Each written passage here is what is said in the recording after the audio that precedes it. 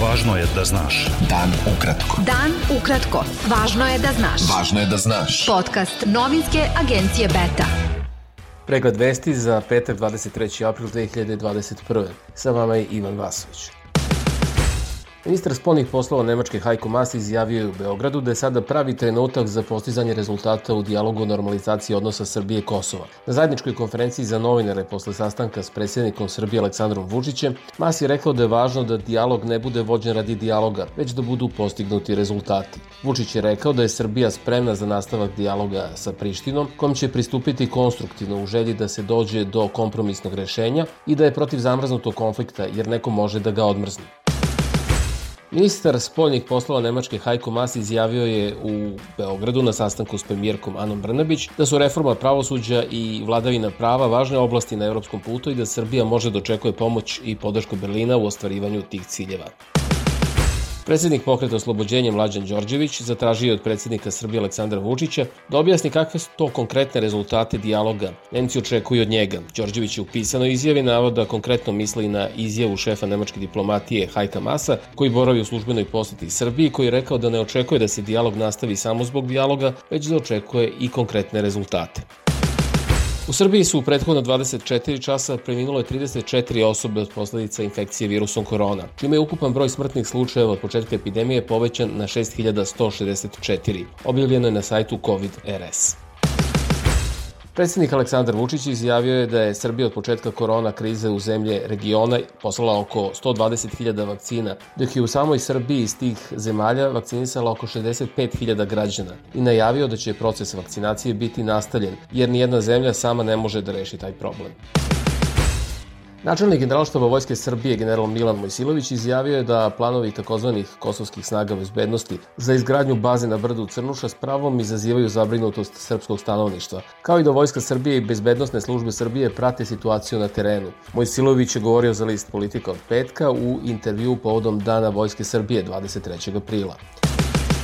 Posebno odeljenje za suzbijanje korupcije Višeg tužilaštva u Beogradu prihvatilo je predlog branioca bivšeg zamenika načelnika SBPOK-a Gorana Papića da u sklopu istrage protiv njega sasluša aktuelnog ministra odbrane Nebojšu Stefanovića, objavio je danas. Stefanović bi trebalo da bude saslušan 29. aprila, a pored njega tužilaštvo je prihvatilo i predlog odbrane da se sasluša bivši načelnik Uprave kriminalističke policije Dejan Kovačević.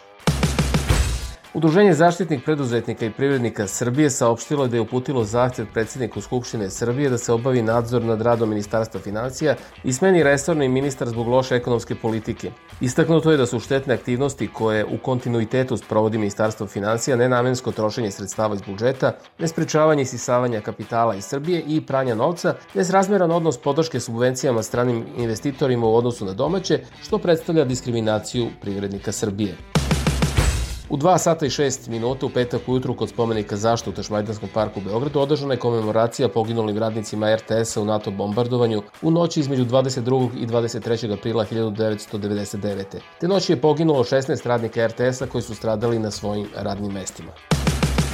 Generalna direktorka UNESCO-a Audrey Azoulay izjavila je da je medijska pismenost izuzetno važna i to naročito u doba pandemije COVID-19 kada je plasirano mnogo netačnih informacija koje su masovno deljene na društvenim mrežama. Ona je na online konferenciji Razmislite kritički, kliknite mudro rekla da se zbog toga mora raditi na razvijanju kritičkog razmišljanja.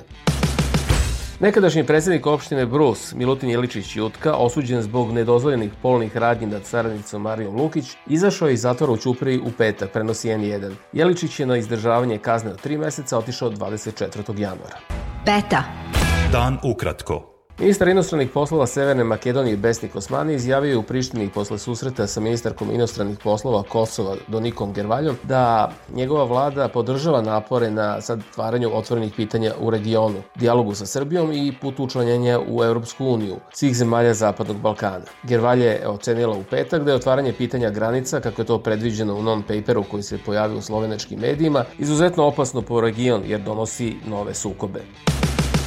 Predsjednik Pokreta Dveri Boško Obradović saopštio je da na sastanku sa predsjednikom Narodne skupštine Ivicom Dačićem, čija je tema bila dijalog vlasti i opozicije za poboljšanje izbornih uslova, ponovio svoj stav da ne vidi logiku da u pregovorima učestvuju kolege iz opozicije koje nisu imale primedbi na prošlogodišnje izbore. Policija je na području Kikinde našla 198 nelegalnih migranata, među kojima i 2 osobe za koje se sumnja da su vođe marokansko-sirijske grupe koja se bavila krijumčarenjem ljudi iz Srbije ka Mađarskoj i Rumuniji i iznudama, saopštio MUP. Svetska organizacija za prirodu i Prirodno-matematički fakultet u Kragujevcu ukazali su na opasnost izgradnje malih hidroelektrana na rekama čiji se ceo živi svet usled toga menja i nestaje.